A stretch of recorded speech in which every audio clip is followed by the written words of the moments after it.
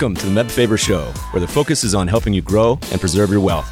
Join us as we discuss the craft of investing and uncover new and profitable ideas, all to help you grow wealthier and wiser. Better investing starts here. Meb Faber is the co-founder and chief investment officer at Cambria Investment Management. Due to industry regulations, he will not discuss any of Cambria's funds on this podcast. All opinions expressed by podcast participants are solely their own opinions and do not reflect the opinion of Cambria Investment Management or its affiliates. For more information, visit CambriaInvestments.com. Hey, podcast friends. Today we are introducing an inaugural episode, special segment of the podcast called What's Your Best Idea? We're going to dig in deep with our guests to talk about their best investment ideas right now. They're going to give you a front row seat to the research and thinking on a singular idea or concept, as well as their take on some fresh, actionable ideas.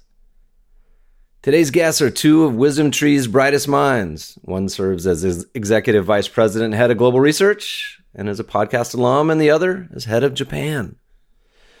In today's episode, we're covering their best idea, Japanese stocks. We get a bit of history on Japan's past boom and bust cycle and the way it has shaped attitudes towards risk and investing in the country. We talk about Japan's corporate culture and how it has evolved over the years. We discuss the opportunity the Japanese stock market represents on the basis of fundamentals, as the stock market now trades at one of the lowest valuations of the past 3 decades. And what's it going to take to get that market moving? We even get into the recent positions Warren Buffett has taken in a few Japanese trading firms.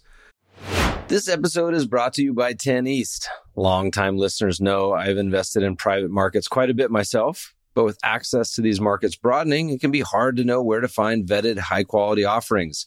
That's where 10 East comes in.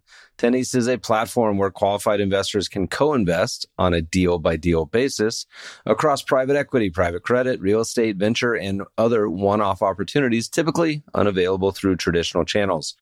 They're founded and led by Michael LaFell, who spent his early career building Davidson Kempner, and who invest material personal capital in every offering they bring to the platform, aligning interests with 10 East members who co-invest at their discretion. Join numerous founders, executives, and portfolio managers from leading investment firms who use 10 East to diversify their personal portfolios. Inquire for membership at 10east.co. That's the number 10east.co. Please enjoy this special Best Ideas episode with WisdomTree's Jeremy Schwartz and Jesper Koll. Jeremy, Jesper, welcome to the show. Meb, thanks for having us. Thank you. You guys are the inaugural What's Your Best Idea episode. Hopefully it's not the last. Hopefully this is a lot of fun and people love it. We'll see. But the format's going to be a little bit different, listeners. We're going to focus in on one idea. We don't know what it is yet. We'll find out. But we're going to cut it a little short on the background because you guys have heard Jeremy before. If you haven't, you got to go back to an episode in the archives. You can hear us rapping at length. Jesper, though, we don't know. We got Jeremy in Philly, which, by the way, was the last place I was supposed to be pre-quarantine for the Democratized Quant Conference and a NBA game, and then it all got canceled. So hopefully in the future. But Jesper, you are on the ground where? Give us a boots on the ground update on where you are in the world. I am in Tokyo, Japan, and been stuck here since 1985, so basically around 35 years. I'm originally from Germany, but made Japan home first to do some work on a PhD for Hopkins University, and then I got involved in Japanese politics and economics and finance. Was the head of research for JP Morgan and Merrill Lynch, and then set up the WisdomTree office here in Tokyo. And I'm now the senior advisor for Japan for the great house of WisdomTree. Where's the office in Tokyo? Are you in Shinjuku, Shibuya? Where are you guys located? No, look, the office is very close to the Tokyo station there, and it's been fantastic because throughout this COVID crisis, as it were, I mean, Japan has been very, very pragmatic. There hasn't been a single day when I haven't been outside. Many of the restaurants stayed open. Now there's even a couple of bars here in the neighborhood that adjust the price of beer depending on how many cases there are in Tokyo. So the price varies between 160 yen and 400 yen. So it's kind of nice.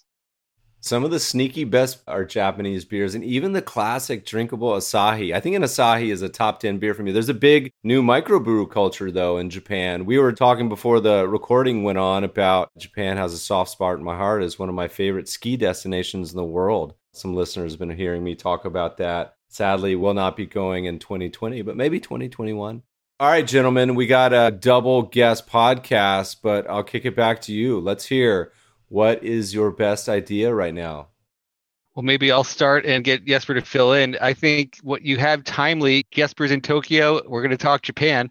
The idea timely-wise, it's been a US-dominated market, a tech-dominated market, growth versus value. Japan is trading at the lowest valuations in 30 years, and you now have one of the pristine value investors, Mr. Buffett, coming in, buying 5 Japanese stocks, the trading companies. And I think that's sort of a voting confidence of that there's good values around the world. And particularly, he's identified these interesting companies, but you can get a basket of Japanese companies. The 5 companies he bought have a price to cash flow yield of around 25%, a 4 times price to cash flow. But if you look at one of our flagships for Japan, DXJ, the average price to cash flow is 20%. So it's a slight discount, slight premium price to cash flow number, but it's still cheap. And you don't have to buy just 5 companies. You can get a broader portfolio of Japanese companies tied to global growth and sort of out of favor. And we think Japan is a good place to be. It's interesting because you touched on a few topics that you and I have been talking about for many, many years, one of which is global investing, value investing, and a lot of people just, particularly on the shores in the U.S., just haven't been that interested. And they haven't had the reason to, because the U.S. stock market has taken a stomp on everything. But you may see some changes happening right now. The U.S. dollar has been struggling over the past 6 months. You're starting to see, as you mentioned, some shifting sands. We'll see if it changes. Who knows? But it's pretty rare for the U.S. to outperform an equal weighted or global basket of countries like it did for the past decade. Jesper, let's kick it over to you. You've been in Japan for a while. You've seen some pretty different cycles going on. The boom in the 80s. Let's walk back just a little bit, because I would love to hear someone who kind of experienced that time. How does that compare, do you think, to the US internet bubble? Was it 2 times as awesome and fun, or where does it rank on the all-time booms? Look, a boom and a bubble in Tokyo, which is what we had in the late 1980s. That's it's just an enormous amount of fun to be had there. And we all can tell stories of, to flag down a taxi, you had to put down 10,000 yen note in your hand. Otherwise, the guy wouldn't even look at you, right? And it didn't matter whether you were foreigner or Japanese. It was a lot of fun during the bubble here.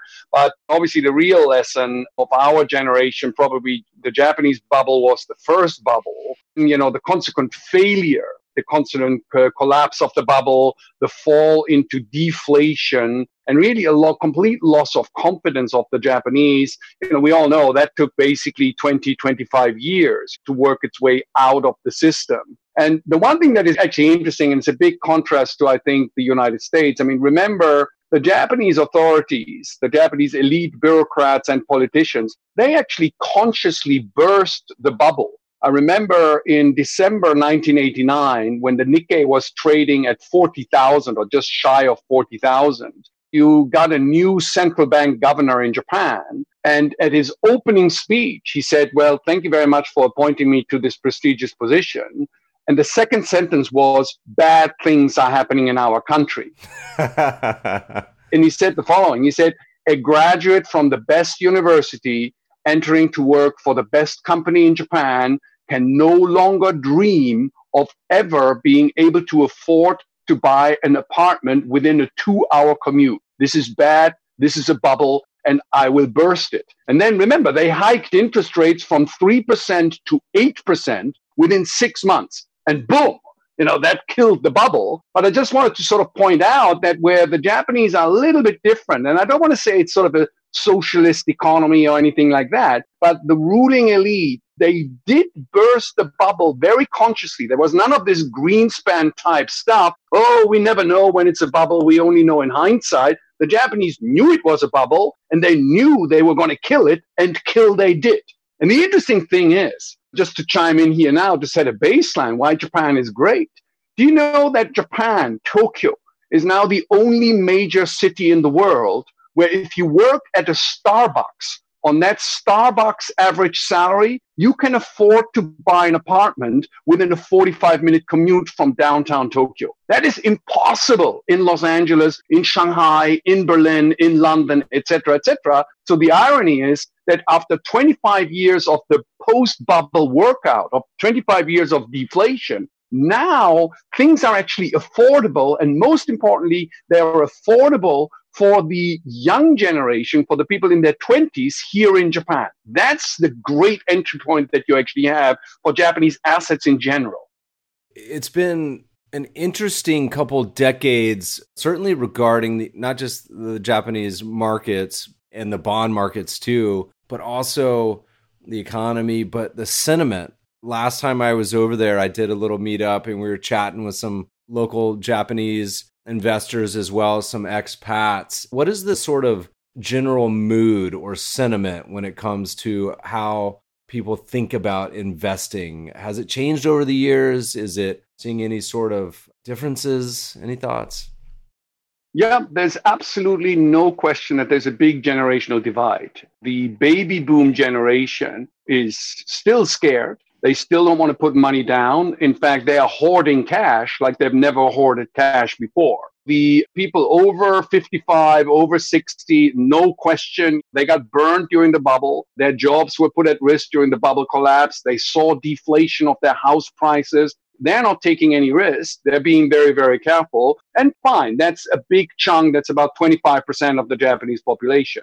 The interesting thing is that a young generation, people in their 20s, in their early 30s, are actually stepping up to the plate. They realize that you're putting money on deposit, doesn't earn you anything, zero interest rate. They know that the government pension fund, is probably unlikely to provide for them for their retirement. And so as a result of that, you are actually seeing a gradual increase in the participation, in the direct participation in the equity markets, as well as in the real estate market by that younger generation of Japanese. You can be very specific. For example, when you look at self-direct investment, you find that the big four direct brokers like SBI, Monex Security, Rakuten, they have seen over the last year a more than threefold increase in the number of new accounts that have been opened. And they are now collecting client money at about twice the rate that the traditional retail brokers, Nomura Securities, Daiwa Securities, are collecting it.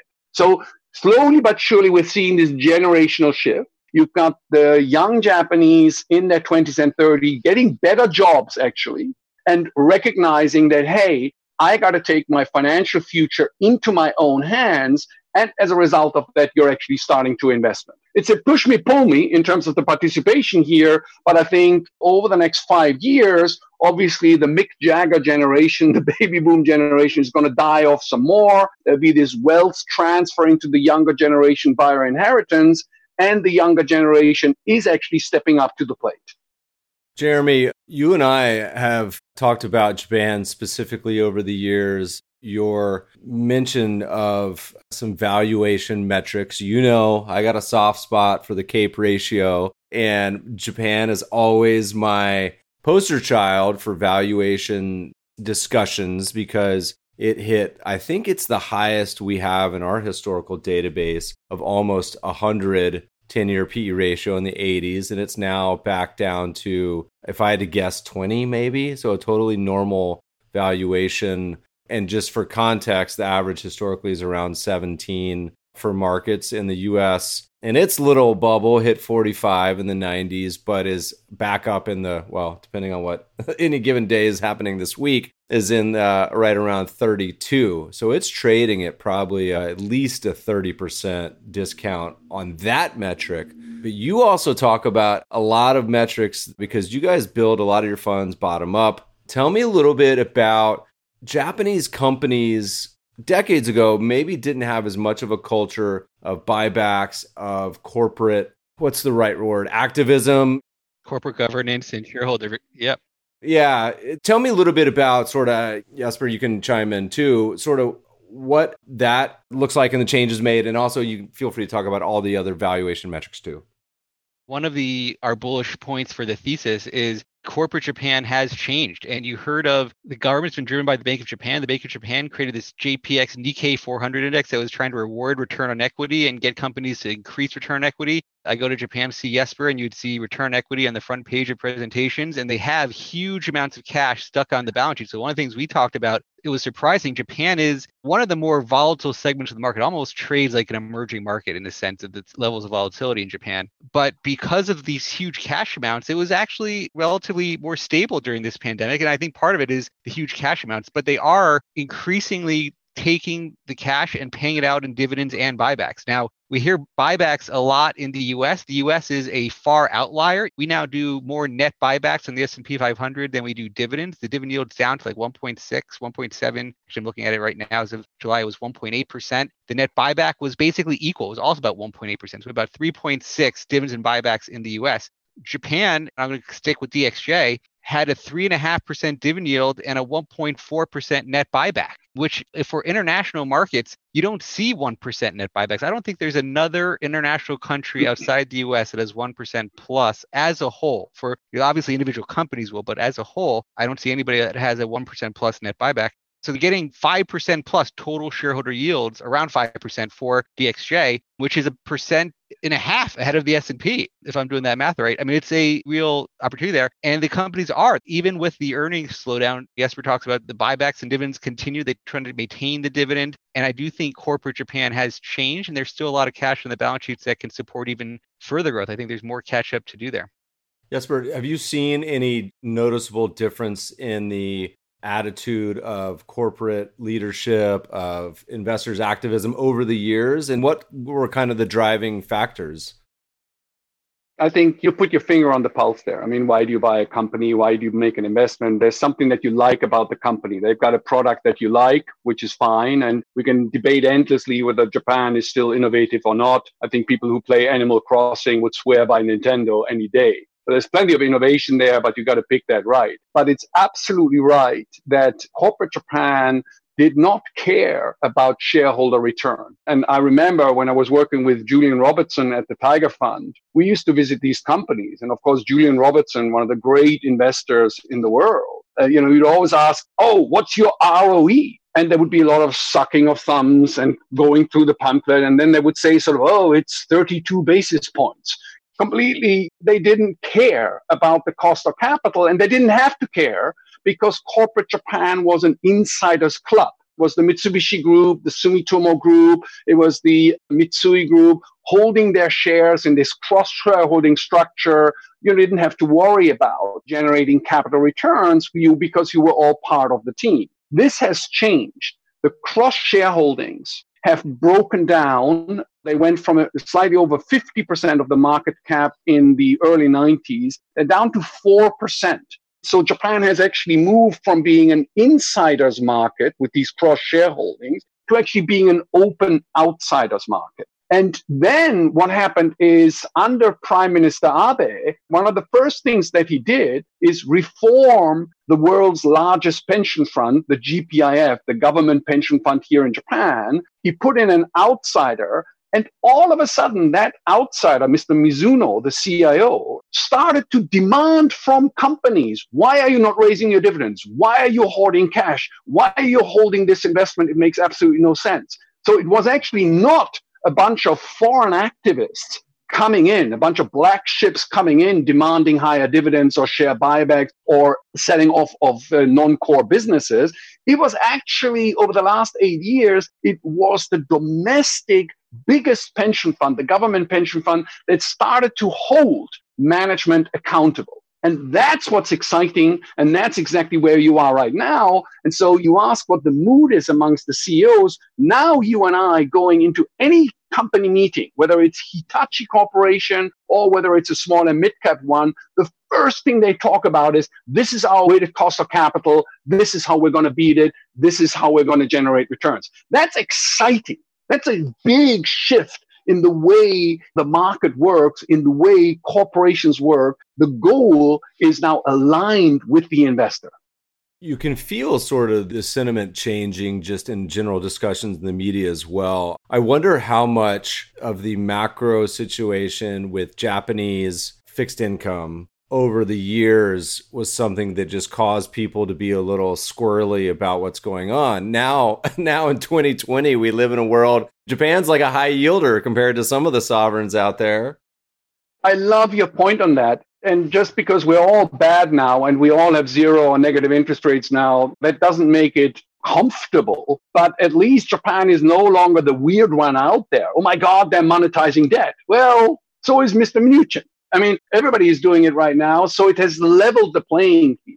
And one of the greatest things that happened actually in Japan is, you remember Paul Krugman, always very aggressive, very opinionated. And he had lots of opinions during the 1990s. Oh, the Japanese are silly. They should be doing this. They should be doing that. It's easy to get out. And then when the US had its global financial crisis, sort of a year in, he wrote a letter of apology to Japan. He said, oh my God, I now realize it's very difficult when it's not a textbook case, but it's actually a real world of deflation, a real world of debt deflation, a real world of loss of confidence. So that was very, very nice. So you're right. Japan is now one of them. And so the question is, what are my core strengths and what is my valuation entry point?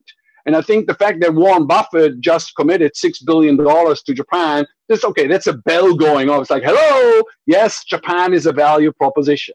But he's also confident in making that $6 billion investment in Japan because he knows that the management of those corporations now actually works for him, the investor, rather than just for the inside Japanese group. So I think the two together, make a very, very exciting entry point. As I was preparing for this, I was looking at some charts of Japanese stocks and bonds. I found an old post of mine. I'm going to have to tweet it tomorrow from 2012. 2012, and it's an article where I lined up Japanese bonds and U.S. bonds. And in the article, it's 2012, I said, can you fathom U.S. 10-year bonds yielding 0.5%? And I said, no. And then I described what happened in Japan. And so I got to pat myself on the back. Now, I didn't go buy a bunch of 30-year zero coupon bonds. I should have. I could have retired. But anyway. So you mentioned Uncle Warren and Charlie. This is pretty telling. Why don't you guys give us a summary of what they're up to? I know most people saw the news and they're probably like, what are trading companies? What are they described as? They heard the news. They're like, what is he doing over there? Is this one of his lieutenants? Would love to hear you guys just thoughts on what's the why behind his thesis and how is he expressing that actual trade? Jerry, you go ahead with the valuations. Well, I think the clear case on these stocks being there's these 5 to 6% dividends. So he's going to get a nice basket of income. And they actually are doing buybacks as well. So you're getting very high combinations of dividends and buybacks. And so I think he did that. And I also have a speculation. He issued 430 billion yen of debt last year. I don't think he's had any real business case. I haven't found a real reason to do the debt. And so he's financing it with these yen-denominated bonds. So he's basically getting a huge carry trade on that. And then you say, well, what is he getting? And Jesper, you know the businesses as well as anybody. So maybe you could talk through how you see sort of the inflation angles, the other angles that you think of why those companies, those particular valuations are attractive to him. Yeah. Look, the Japanese Sogo Shosha, the trading companies, of which Warren Buffett bought the 5 biggest ones, they are general trading companies. Their business and their share performance basically is very cyclical and it swings up and down with commodity prices. And they've got businesses all over the world, whether it's from soybeans all the way down to iron ore. They do big project finance. And they also do a lot of venture capital and M&A type activity here. So number one, buying the Sogo Shosha, buying the general trading companies, you're buying a gigantic inflation hedge. And you can do that, as Jerry explained, with a positive carry. Number two, you're buying a ringside seat for all M&A and venture capital activity in Japan and a lot in Asia. So that's fantastic in terms of getting access to innovation and to new companies coming through. And then last but not least, we do have this increasing tension on technology, in particular between China and the United States of America. So if American companies can no longer source or do business with Chinese corporations, they're going to have to go somewhere else. Where will they go? They will go to Japanese companies. And it's exactly the trading companies that will broker those deals coming through. So it's, a big inflation head, a ringside seat at the frontier of innovation and venture capital in Japan and Asia. And it is a risk diversification because the trading companies benefit from the US-China technology war. It's also interesting as far as his position sizing, because isn't he limited to a certain percentage? Like he bought probably as much as he could have in those companies. Am I getting that broadly right for Buffett? Yeah, you're right. He basically owns now between 5 and 10% of these companies. Once you go over 10%, it gets a little bit complicated. You got to get clearing for national security reasons and all of that. No doubt he could get that, but why would you really want to do that? Yeah, he's like, I'm 90. I'll just buy a basket of them. We'll send them this recording. I should have just bought DXJ. Does that own any of these, Schwartz? Does that have any of these in the index? DXJ is a dividend-weighted portfolio. These stocks have an average dividend yield of 5.8%. 5.8? Gone are those days in the U.S. That's 5.8. Right. It's a high yield basket. And so we're overweight these stocks. The MSCI Japan has a little bit closer to 3%. We're almost twice the weight there. You guys, Jeremy, you guys have had a long history at WisdomTree of being pioneers, and often I think non-consensus on how you think about currencies, I think, and often right. Will you tell us a little bit about the thesis behind how it's implemented DXJ with the currency and any general thoughts there too? Because it seems like Buffett is playing a similar game. I don't want to say that I know for a fact this is how he's doing it. I'm speculating this is why he's doing it. I actually tried to reach out for comment and haven't really heard anything. But if he issued this 4 billion yen of yen-denominated bonds, when the yen goes down in value, he's going to owe less back a debt in US dollar terms. And so he will, because when he sells his dollars to buy yen, to buy these stocks, he has yen exposure, inherently being long the stocks and long the yen. But if he's buying the stocks, why bet on the yen? Being long the yen is not central to his thesis. If you're saying, I just want to buy the stocks because they're cheap stocks, why make this secondary bet? And that's been one of my big points on currency generally is I think international diversification is important. I don't think it means the dollar is going to go down forever. And now had this big stretch of the dollar going up. This last few months, dollar's gone down, but nobody really knows where the dollar is going to go. And I can make a very compelling case that being currency hedged is better diversification going forward than historically. And I say that because now the S&P has a short dollar bet into all the earnings. Our earnings increasingly come from abroad, and a strong dollar hurts our earnings, and a strong dollar helps Japan. Strong dollar helps Europe. When the Europeans see the euro going up, they get scared. You start to have ECB officials start talking it down because a strong euro hurts them. And so there's definitely the case. A lot of people think being long these foreign currencies are better diversifiers. I actually disagree with that. So I think for Japan, it's like, I just want to be long these stocks. I don't want to care about the yen. Maybe the yen pops up after all this money printing one day and the yen shows up at 140, 150. And who wants to be exposed to that? You just want to buy cheap stocks. Well, you get paid for the hedge. And you are getting paid. I mean, now there's a little bit of the carry trade as well. So people would say it's expensive to hedge. I'd say, yes, it's expensive to hedge Brazil. It's expensive to hedge South Africa. You're paid to hedge the euro. You're paid to hedge the Swiss franc even more. Been paid to hedge the yen. And so you do get paid a bit to hedge the developed world currencies.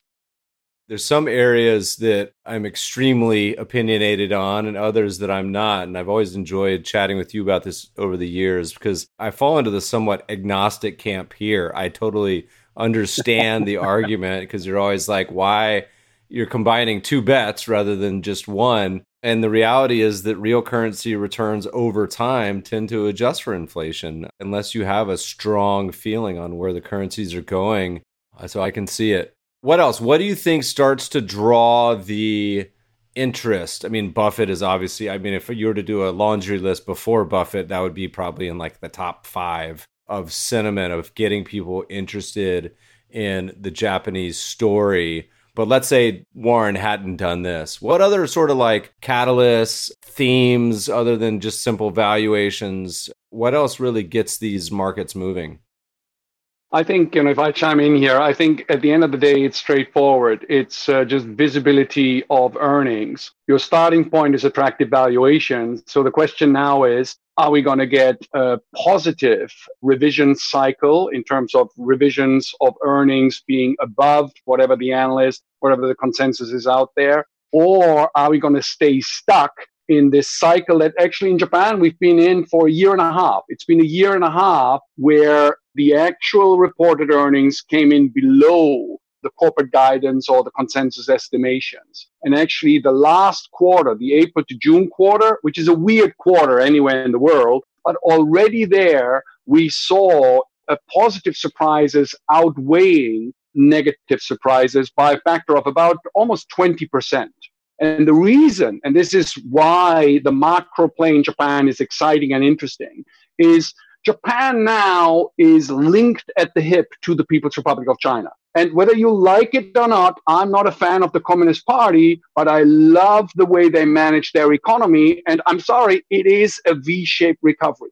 Last week, I was out visiting some Japanese capital goods companies like Fanuc or Naptesco. Orders from the People's Republic of China up 20-25%.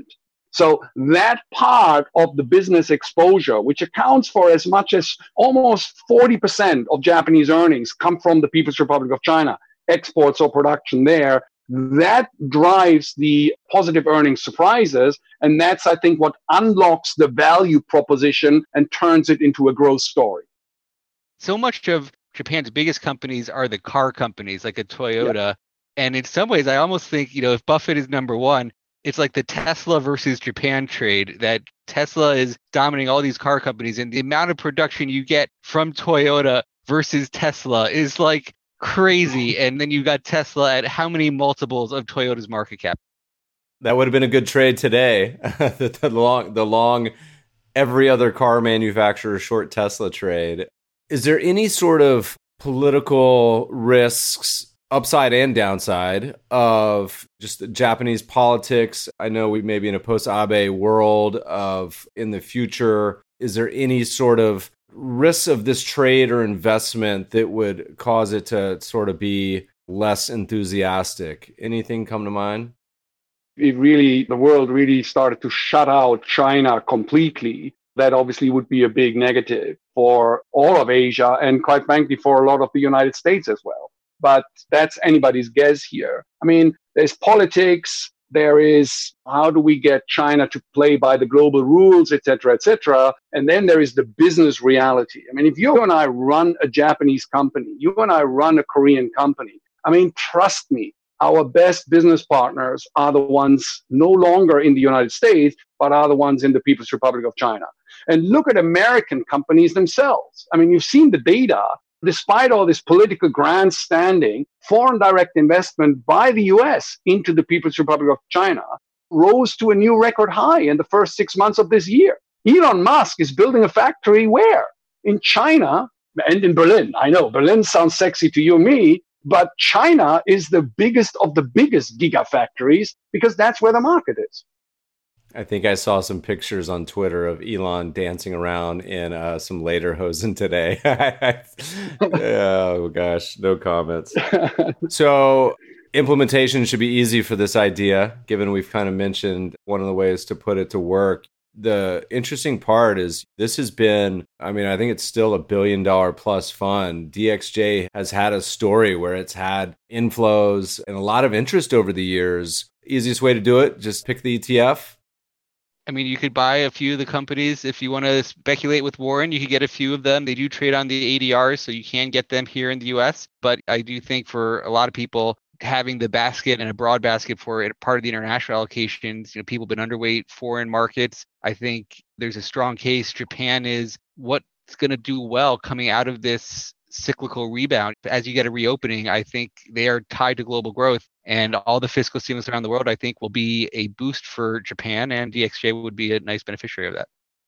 What's the composition look like? One of the things that people always needle me about when you're talking about international countries is they have a slightly different sector composition, yada, yada. Is this a fund that ends up owning like 10 companies? Does it own 100? Does it own 1,000? What's the general sort of landscape look like? It's about 440 companies, so it's pretty broadly diversified. I sort of mentioned sort of leverage to global growth. The two biggest sectors are industrials at 21%, and then consumer discretionary car companies at 20%. So that is the most cyclical part. It does have tech is the next third biggest, around 15%. Financials have been growing in this sort of basket. It's about 11%. Healthcare, 11%. Some of where you get some of the strongest innovation coming out of Japan is healthcare. Jesper talks a lot about the local on the ground. Where is innovation happening? Japan is at sort of the forefront of some of the research services there, but it is a very cyclical global growth basket. Can I make one comment on sort of the general Japan side of things? Japan, if you look at it, of the 1,600 companies in the big index topic, there's actually now almost 15% of them are trading at new historic highs. So they're actually trading above where they traded at the peak of the bubble economy. So there's a lot of companies, and these are these industrial companies like Daikin Corporation, for example, right? Trading at a new historic high. They are an air conditioner company. That's what they do. They make air conditioning. They make the best air conditionings in the world. And that's a big growth industry as the Asian middle class is going to become more affluent, is going to put air conditionings into their place here. So what I'm trying to say is Japan is excellent at keeping on doing the basics and getting the basics right. Japan suffers from the fact that it does not have a superstar. There is no Tesla. There is no PayPal in Japan. You ask me, give me a sexy technology name in Japan of the big listed companies, I can't pull out a single name. There's a lot of small and mid-cap stuff where you can have fun, where a lot of sexy innovation is happening. But for a global investor, you want the Sony, you want the Nintendo, you want the Tesla in order to get the attraction there. So Japan is for a calm, steady, compounded growth, not for the swift, oh my God, it's the sexy thing.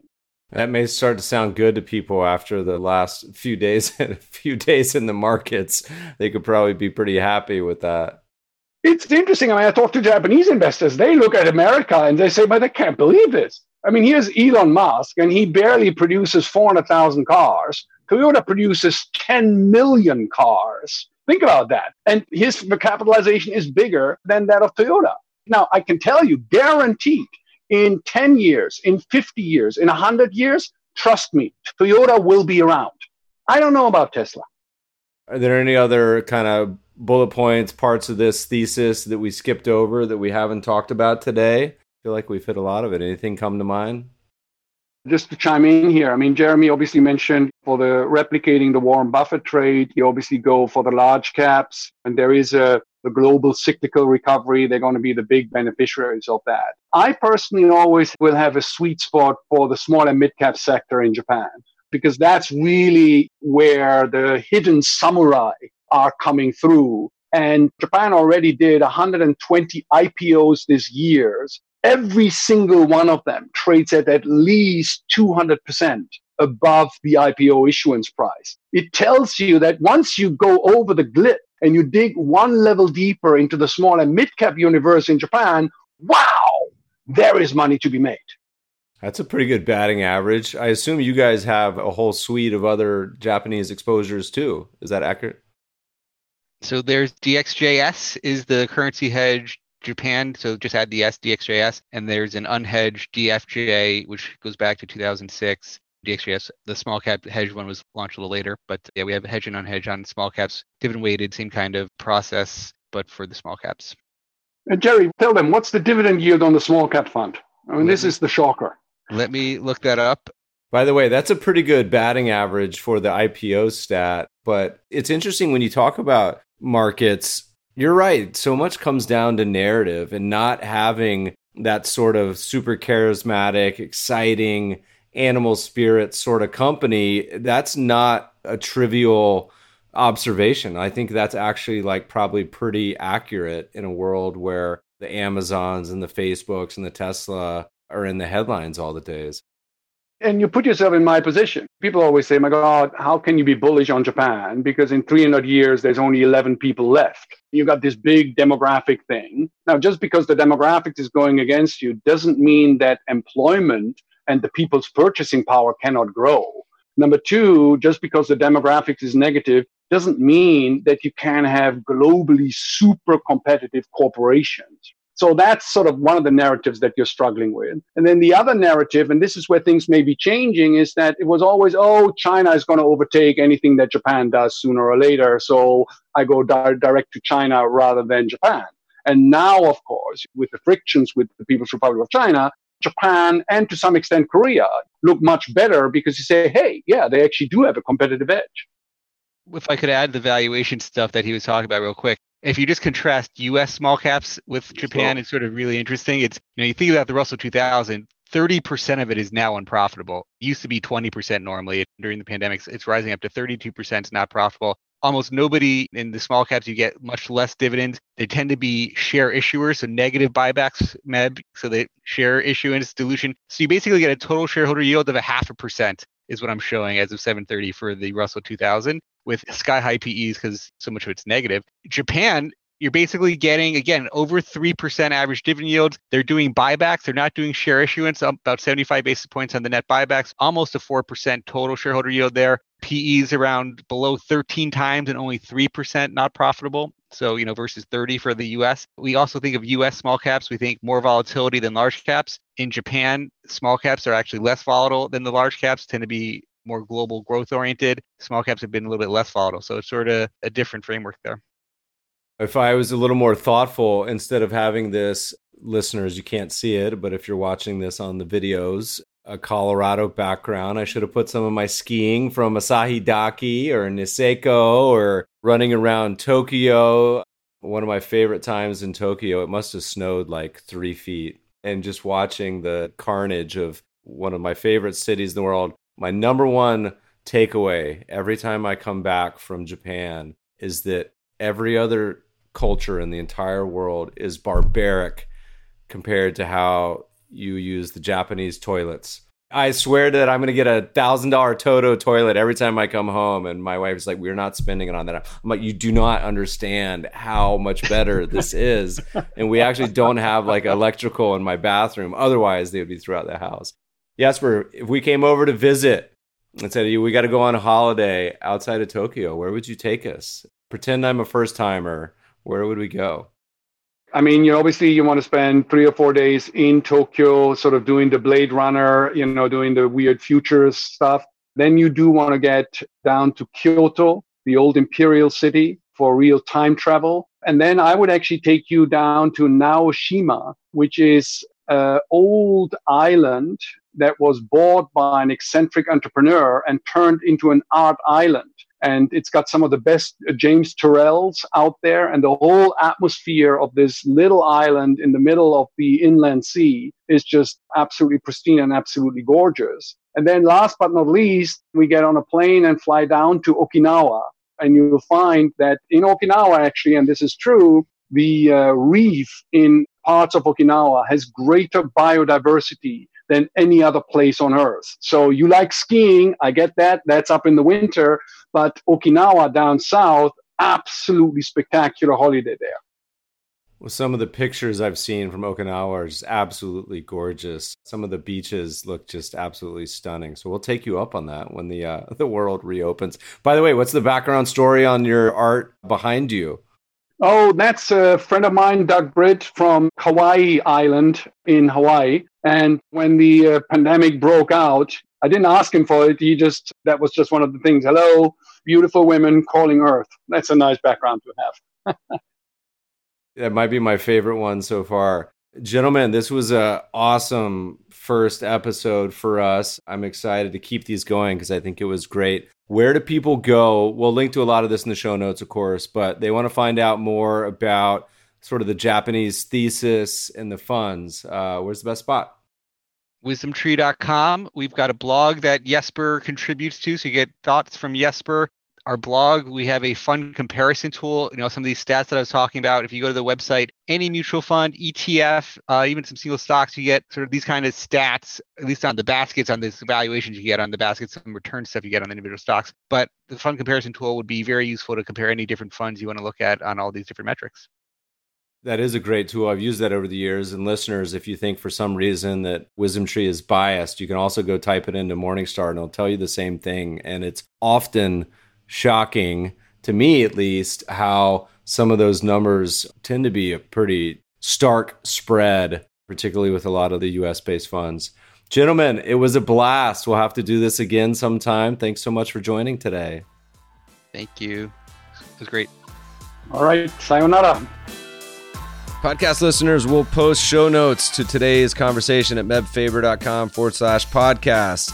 If you love the show, if you hate it, shoot us feedback at themebfabershow.com. We love to read the reviews. Please review us on iTunes and subscribe to the show anywhere good podcasts are found. My current favorite is Breaker. Thanks for listening, friends, and good investing.